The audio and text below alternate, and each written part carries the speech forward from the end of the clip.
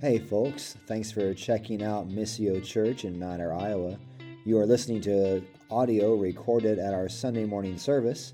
If you'd like any more information on the gospel or would like to learn more about Missio Church, you can find us on Facebook at facebook.com/Missio Mount Ayr. So that's nice.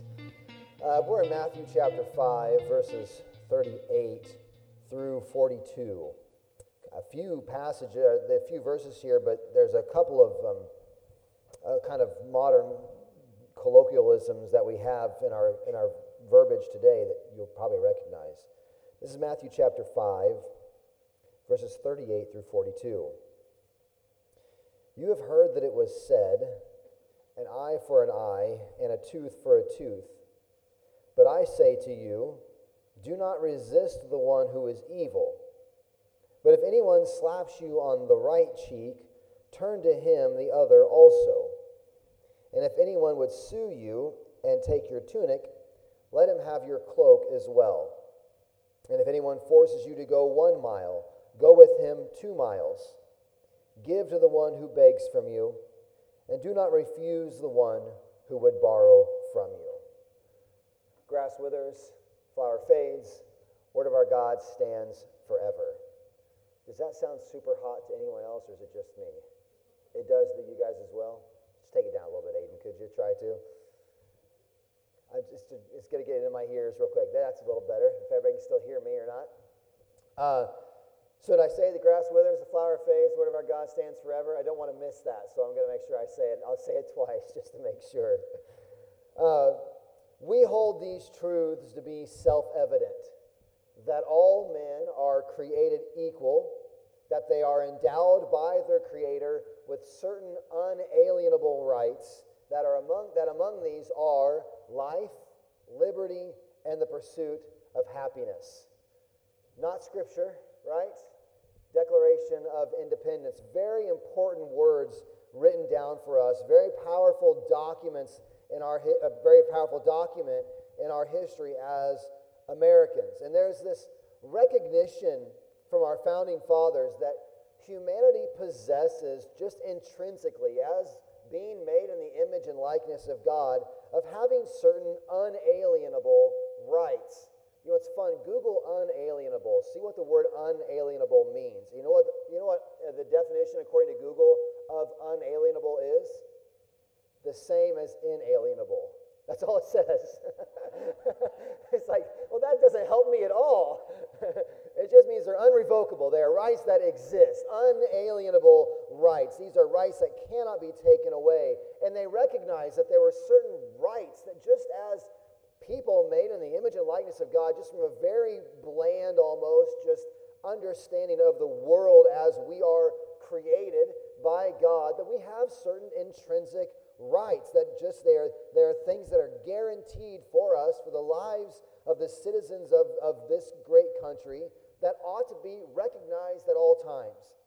There's absolutely something good and true about these words when we consider them and the reality of the imago Dei, the image of God that all of humanity has. But something has happened in our culture that has bled over into the conception of the Christian. We are consumed today with our focus on rights. This is what I deserve. I have rights. I am an American, and because I have these rights, you therefore are in the wrong, and then you must pay because I have rights.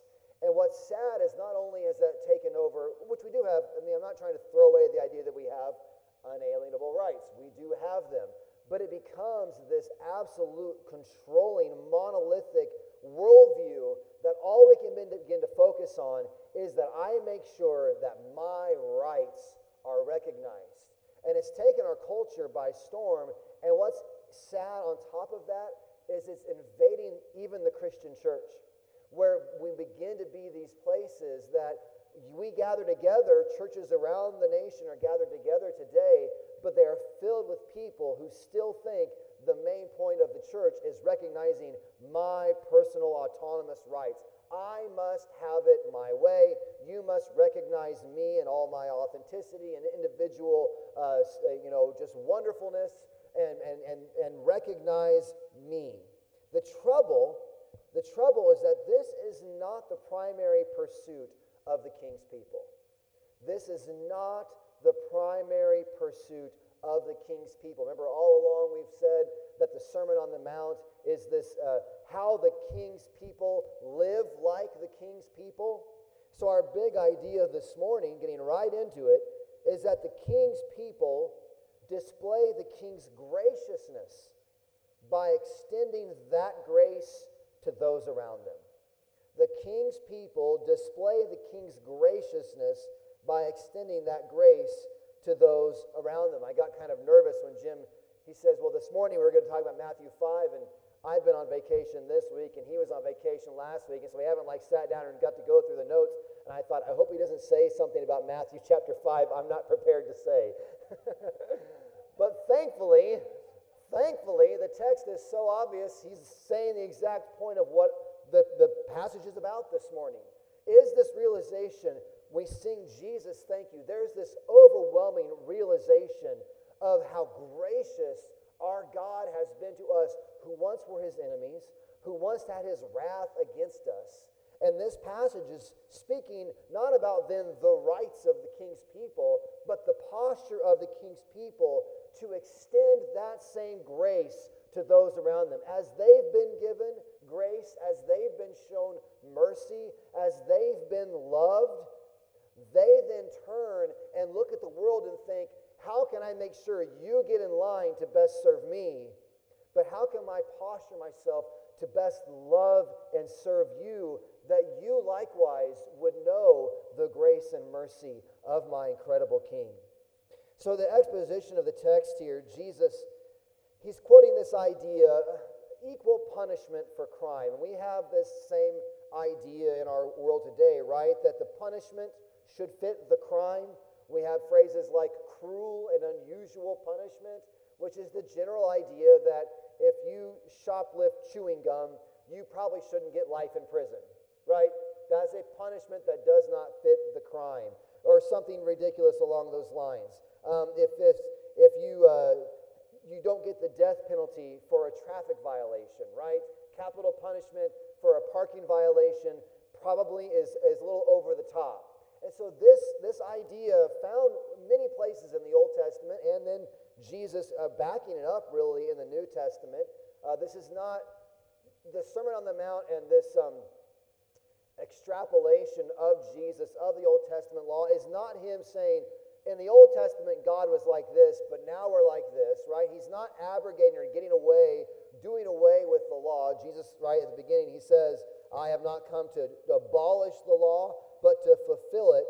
There's this intrinsic internalization and intensification of the law. And so there is to be appropriate punishment for appropriate crime. That's just plain on the surface of the text. Places like Exodus chapter 21, Deuteronomy chapter 19, Leviticus 24, all are giving authority to the government, essentially, to the authorities in power to punish the evildoer. And that's a good thing. Our God is a just God, and just punishment for crime is a gift that God has given to authorities for the benefit of the community, of the governed. But the trouble begins to enter into society when, instead of seeing that as a governmental authority, we begin to internalize that as a personal sort of authorization for your own personal private vendetta and revenge. The king's people are not to live in their own personal wild, wild west, where we say, you wronged me in this way, well, guess what? Eye for eye, for a tooth. So you wronged me, guess what? I'm going to make sure you get the same wrong back that you wronged me. I'm going to take vigilante justice. You said something nasty about me, well, guess what? Eye for an eye. I now get to say something nasty about you, and it's totally okay, because we know an eye for an eye and a tooth for a tooth. You steal from me, you do whatever, I'm going to repay you in exactly the same way, because an eye for an eye. That is not how the king's people live. Instead, there's this Christian ethic laid down in the example of Jesus. You know, we see a foreshadowing of this back in the Beatitudes, where Jesus is laying out all these blessedness. Blessed are the meek, for they shall inherit the earth. It's not the weak. It's not those who can't get revenge if they wanted to. It's those who intentionally put themselves low. Blessed are the meek, those who put themselves in the back seat, those who don't insist upon their way, for they shall inherit the earth. Jesus takes this law, laid down, as I've said many times in the Old Testament, and he intensifies it, and he internalizes it in its application.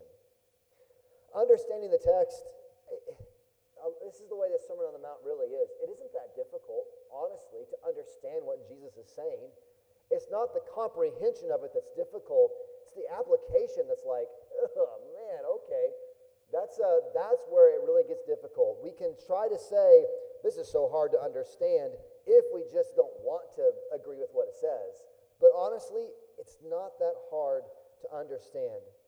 Verse 39, I say to you, do not resist the one who is evil, but if anyone slaps you on the right cheek, turn to him the other also. You know, you recognize the saying, turning the other cheek?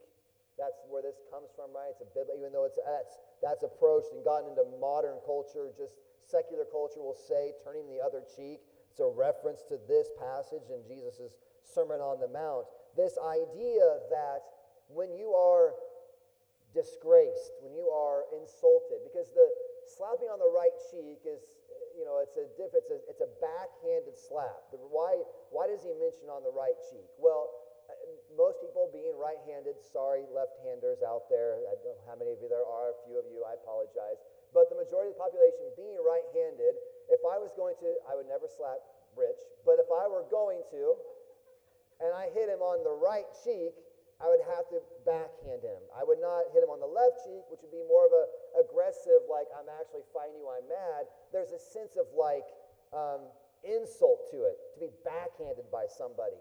It's not only an act of aggression, it's also a settle down. I said, come on, man. You got it on the left cheek with the back of your hand. You're just trying to disprove me. I like it, actually. Actually, yeah, you should try that. But not slapping your mother, but checking what the pastor's saying. Test everything you hear. I like that. But the idea is there's this dismissiveness to it. It's an insulting slap. So it's this supremely insulting action. But instead of the natural reaction being throwing back an insult, it's absorbing the blow. It's not necessarily saying, oh, well, please, and then provoking the person to further violence. Like the Bible's not condoning saying, hey, let's just go ahead and why don't you beat me up all the way? But it's a language of saying absorb that blow and take that into yourself. There's this obligation. Instead of a natural reaction of giving a blow in return, the call of meekness, not weakness, not that you couldn't slap them back. It's not about being weak. It's about meekness. The obligation of mercy and grace is to not return evil for evil, but to consent to the blow. To give the blow back is to almost admit that you would like the evildoer who has done evil towards you. You yourself are a likewise evildoer, returning the evil for the evil act that was done to you. The same for the person who take your tunic. Just look here at verse 40. Now, we don't have tunics and cloaks, but the tunic was the kind of the undergarment that was typically worn, a longer garment, wool or linen as just an undergarment that was sometimes given as security or payment. And then there's actually a cloak that was worn outside of it that, I didn't put the reference down, but I think it's Leviticus, that actually made it illegal to take someone's coat for security, because this outer coat was so important. People would use it for warmth. They'd use it at night as a blanket, that it would endanger the person to take their outside cloak. But here Jesus is saying if they want to take your tunic, that then you would also say, here's my tunic, and here also is my cloak. That you're going above and beyond. To the person who's actually oppressing you, you are trying to not return evil for evil, but to actually give what is demanded of them and give more. Same in verse 41. If anyone forces you to go 1 mile, go with him 2 miles. How does someone force you to go 1 mile? Well, actually, this was a Roman rule, a Roman law that they had of conscription of service, that if I had a bunch of work to do and stuff to be carried, I could conscript you, I could enforce you to come along with me as a ruler over top of you. I couldn't make you go more than 1 mile. That was kind of the limit of people's decency. It's like, okay, I'll carry this for 1 mile, but if you make me go further than that, then we're going to have trouble. And you actually can see Simon of Cyrene there at the Passion narrative, that Jesus is carrying his cross, right, but he can't make it. And so the Roman guards, they turn to Simon of Cyrene and they say, hey, they conscript his service, carry this cross for Jesus. That's this kind of idea, that there was this ability to, if we were out in the street, the authorities could say, hey, we need this hauled, and you're going to carry it. And Jesus says, if they compel you to take it 1 mile, when that mile gets done, carry it the extra mile. You've heard the phrase, going the extra mile. This passage is full with all sorts of modern phrases. Going the extra mile is where this comes from, is that even though these authorities are conscripting your service, forcing you to do this, that you actually would go one step further. And then lastly in 42, giving to the one who begs from you, not refusing the one who would borrow from you. The call is to give and give freely, even when there is no possibility of repayment. You're not giving to get back, but you're freely giving. That's the general breakdown of the passage. I felt like we needed to go through it because we need to read the text, but it's not really all that hard to see this radical call for the king's people to extend grace, the king's graciousness that they've been shown to those around them. It's not really all that hard to comprehend, but it is incredible in its application. To think about this high standard. Now, just as an aside, this is not a repudiation of all means of force in matters of self-defense and acts of justice enforced by a government. Like you see people take one end of the spectrum, swing the pendulum swings from one end to the other, where we go to total pacifism. And I don't think that's a ditch that people go to with this text, which I don't think is justifiable when you read the rest of Scripture. Self-defense for your life, or the life of your loved ones or your neighbors, is not prohibited in this text. The actions of governments to restrain the evildoer, read Romans chapter 13, the first 8 verses or so there. Paul talks about the authority of the government, God-given, to restrain the evildoer with force if necessary. The actions of governments to engage in justified war, not prohibited either. Jim reminded me, I'd forgot that Dietrich Bonhoeffer, in his Cost of Discipleship, he actually walks through the Sermon on the Mount, which is written, I think, in 37.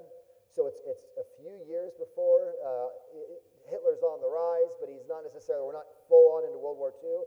And Bonhoeffer, in Cost of Discipleship, takes on this incredible pacifism stance that you find out when Hitler gets his rise to power. He recognizes this is someone that we actually should get rid of for the good of the world, essentially. So he has kind of a change of heart on this pacifism from this text. But anyway, now that we've spent some time understanding this section, we get to this issue. How in the world can people be called to actually walk this out? This is huge. To live, and especially in the culture that, like I said when we started out, surrounded in this, consumed with getting what we deserve. The world better know what I'm owed and give it to me, or the world is going to hear about it and they're going to pay. You better know what I deserve and give it to me, or I'm for sure going to let you know about it. That is not the call from Jesus. How then can we find the strength to lay down our rights and live humbly and meekly in our world today? 4 ways. First is by looking at Christ's example himself. Turn with me to 1 Peter chapter 2. You look at the example of Jesus. Now, the example of Jesus is a funny thing. Because at one level, it is absolutely aspirational. It calls you to something incredible, but it's also crushing because none of us are perfect like Jesus. And the way that he walks out his life is never going to be done without sin by us in the way that Jesus was. But yet still, as Peter says in this letter, he is to be an example for us. So if we go to 1 Peter chapter 2, verse 18, this is talking about, you can see from your heading there, submission to authority. Peter says, servants, be subject to your masters with all respect, not only to the good and the gentle, but also to the unjust. For this is a gracious thing when, mindful of God, one endures sorrows while suffering unjustly.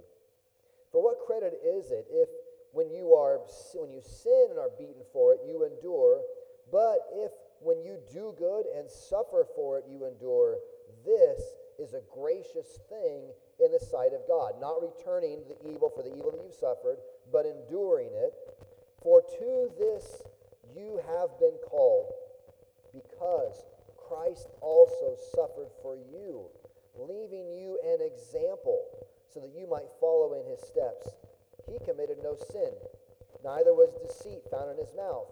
When he was reviled, he did not revile in return. When he suffered, he did not threaten, but continued entrusting himself to the judge who judges justly. He himself bore our sins in his body on the tree, that we might die to sin and live to righteousness. By his wounds you have been healed. For you were straying like sheep, but have now returned to the shepherd and overseer of your souls. It's truly incredible. We can look at, firstly, the character of Christ. Consider his meekness. He does not retaliate in all that he suffers, but he submits himself to God and his purposes. He knew that he was serving some greater purpose. Jesus, the second member of the Trinity, submitted himself to undeserved scorn and unjustifiable treatment. We are not called to something unknown by our God. Jesus, the character of Christ, himself endures this suffering. He lives meekly. So we can look at Christ's character, looking at his example. Secondly, we can look at God's example in our own redemption. Romans chapter 5. This is why we sang Jesus, thank you. But you look at Romans chapter 5, verses 6 through 11, very familiar text. But speaking about our redemption, while we were still weak, at the right time, Christ died for the ungodly. For one will scarcely die for a righteous person, though perhaps for a good person one would dare even to die. But God shows his love for us in that while we were still sinners, Christ died for us. Since therefore we have now been justified by his blood, much more shall we be saved by him from the wrath of God. Now listen to verse 10. For if while we were enemies of God, we were at war with God. We had anger towards God. We were his enemies, caught up in sin and in rebellion. What does God do with those who are in rebellion against him? What does God do for those who are in rebellion against him? For if while we were enemies, we were reconciled to God by the death of his Son, much more now that we are reconciled, shall we be saved by his life. We can be gracious when mistreated because we know that God himself was gracious to us, though we mistreated him and scorned his glory and his value. While we were enemies of God, loving ourselves and dismissing his greatness, seeking to rob him of his glory, God's action was to rescue us by sending his own Son to save us. This is incredible mercy in the face of ill treatment. And if God so treats us, how can we, after seeing this, turn and behave more sternly to those whose ill treatment is only towards sinners like us? If the holy and righteous God, who was scorned by sinners, turns and graciously saves them out of their sins, How can we, sinners ourselves, wronged by other sinners, demand something that God himself says, I'm going to serve you by extending grace? The king's people are called to extend his graciousness towards us to the world around us. So we can look at the character of Christ. We can look at the love of God.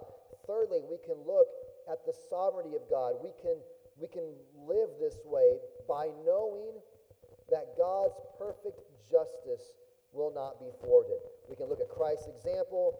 We can look at God's example in redemption. And we can live this way by knowing that God's perfect justice will not be thwarted. Flip back a few chapters to Romans chapter 12, verses 17 through 21. Very familiar. You can hear the language from Paul. Romans chapter 12, verse 17 says, Repay no one evil for evil, but give thought to do what is honorable in the sight of all. If possible, so far as it depends on you, live peaceably with all. Beloved, never avenge yourselves, but leave it to the wrath of God. For it is written, Vengeance is mine, I will repay, says the Lord. To the contrary, if your enemy is hungry, feed him. If he is thirsty, give him something to drink. For by so doing, you will heap burning coals on his head. Do not be overcome by evil, but overcome evil with good. No one will ultimately escape the perfect justice of God. If there truly is wrong done to you, as a believer in Jesus, you can overlook the wrong because you know that in the final analysis, either that wrong is forgiven by the blood of Jesus or will find perfect justice and punishment in their eternal state. You know that no one escapes, no one gets off with free in this world from their penalties. Either Jesus takes them or they suffer underneath them. And so we can let wrongs done against us, we can forgive them, we can extend grace because we know that it is not our place to exact perfect justice. We will get it wrong. He will not. We will get it wrong. He will not. The king's people trust the king and his purposes, his justice, over insisting on their own.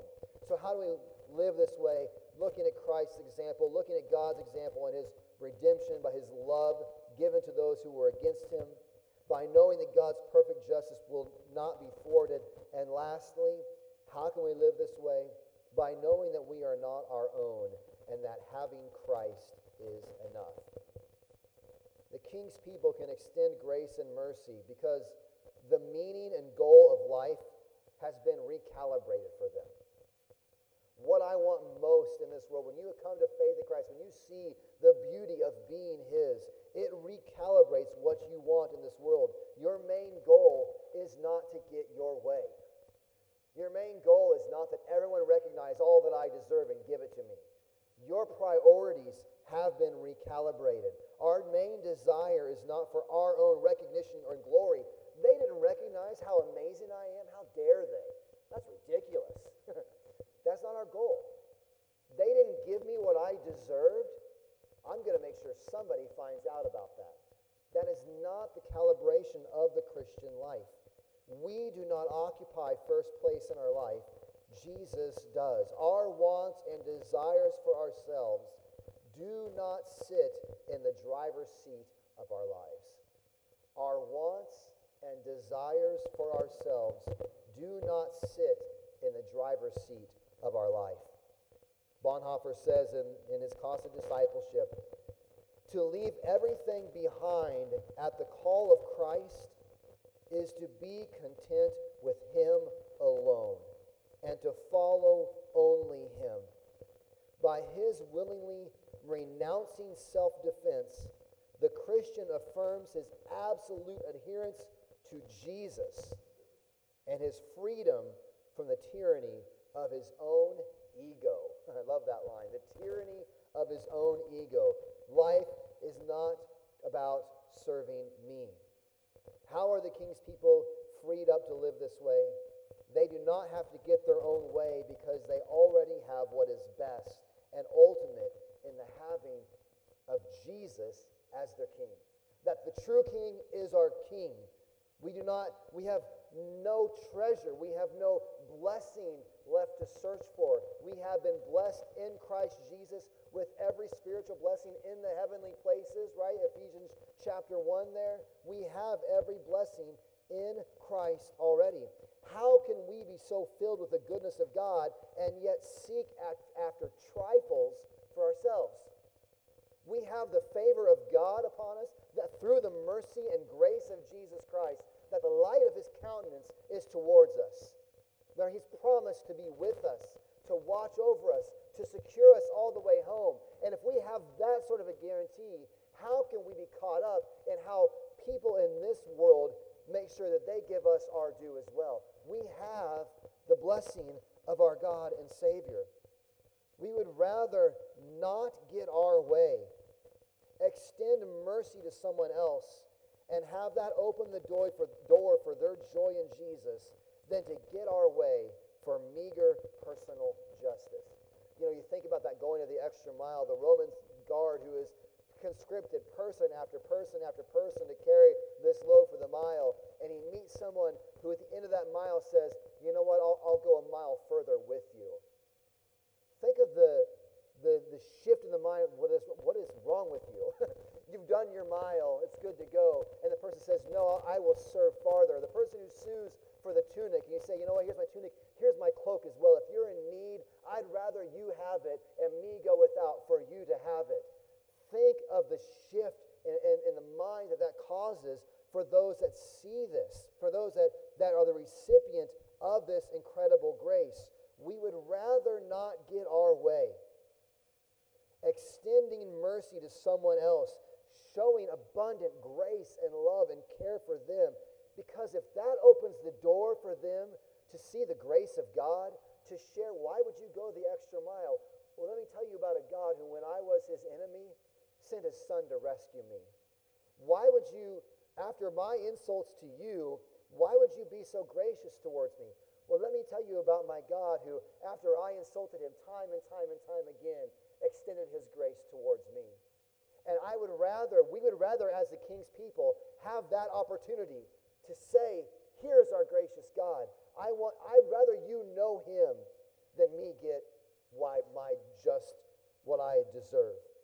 We would rather not get our way so that would open the door for their joy in Jesus rather than our meager personal justice. The King's people show the incredible blessing of the King's favor by valuing his favor, over all other blessings. For these reasons, Christ's example, God's example of redemption, God's perfect justice will not be thwarted, and that we are not our own, that we have Christ and it is enough. Christ calls his people to live differently in our fallen and broken world. Christian friendships ought to look different. Christian marriages ought to look different.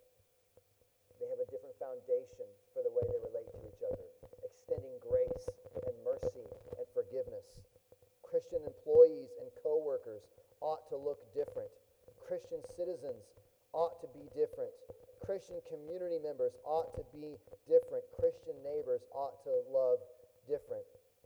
Through our own strength and our own conviction, we cannot do this, but by God's mercy, with eyes full of the blessing that we have in Christ, the Holy Spirit will help us and guide us down the path to honoring him and living for him more and more by his grace as we seek to be the King's people, extending his great grace and mercy to us and through us out into the world in the joy for all that he has done for us. Let's pray. Father, give us eyes first and foremost to see this grace for ourselves. We know that it is pointless to try to set up a checklist of behaviors that I ought to keep as I leave this place if we first and foremost don't see the incredible grace and mercy that you have poured out upon us through your Son, Jesus Christ. And so, Father, give us eyes to see that ultimately, so that then as we walk out these doors, knowing the grace of God coming to us, that God, it would flow through us to our neighbors, putting our own desires and wants and wishes and demands aside, that our neighbor might know the goodness and the grace of our great God. We pray these things in Jesus' name. Amen.